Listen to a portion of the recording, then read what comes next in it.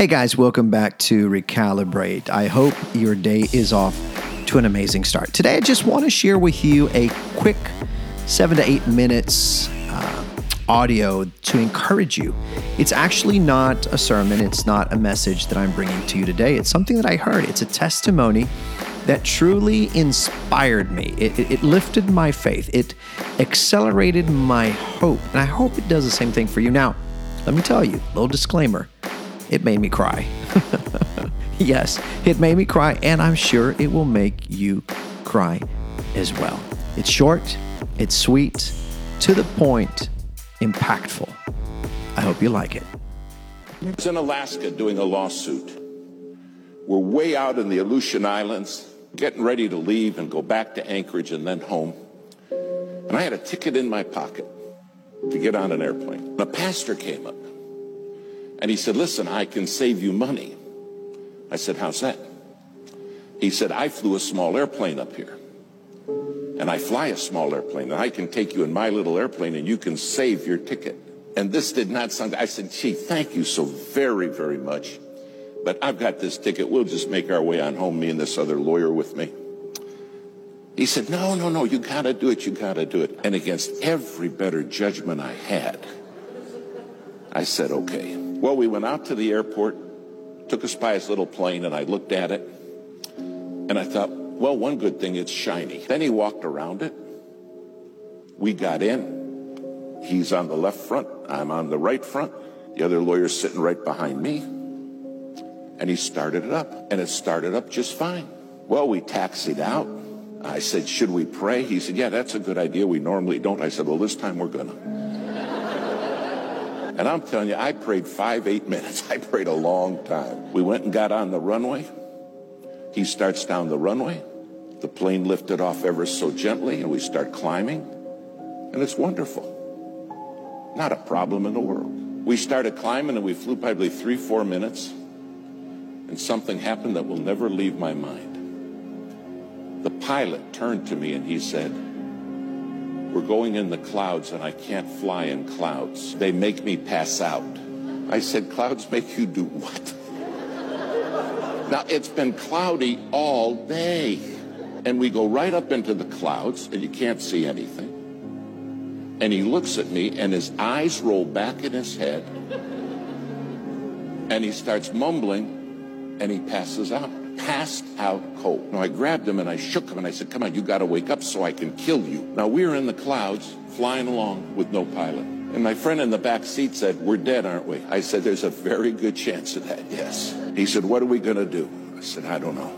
But there was a radio right there, and I handed him the microphone and I said, start asking for help. So he's in the back seat reaching up and he said, hello, hello. We didn't know any proper radio etiquette. All we were saying was hello. And somebody answered back, hello, hello.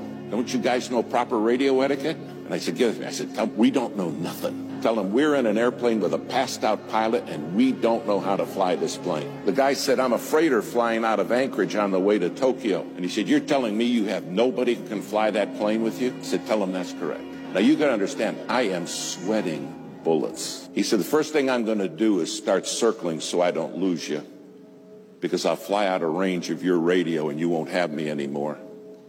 And he said, I'm going to get Anchorage Emergency for you. And Anchorage Emergency will be the people that can maybe help you. Try to save your life. After about 5 minutes, Anchorage came on, said, we understand you have a passed out pilot.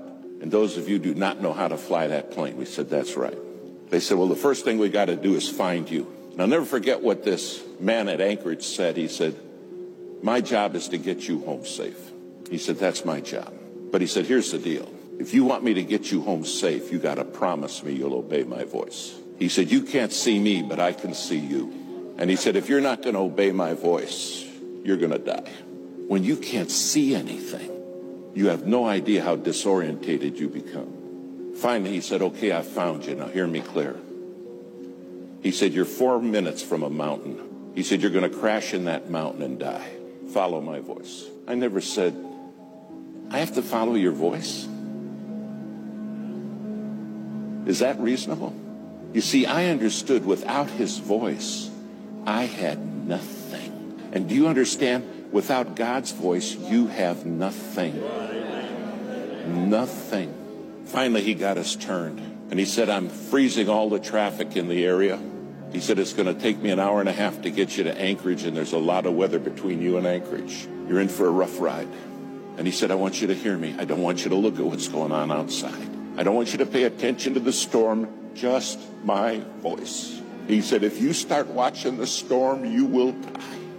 But I'll take you through it. Now, because they cleared all the traffic, several pilots, those nighttime freighters, those 747s, started talking to us.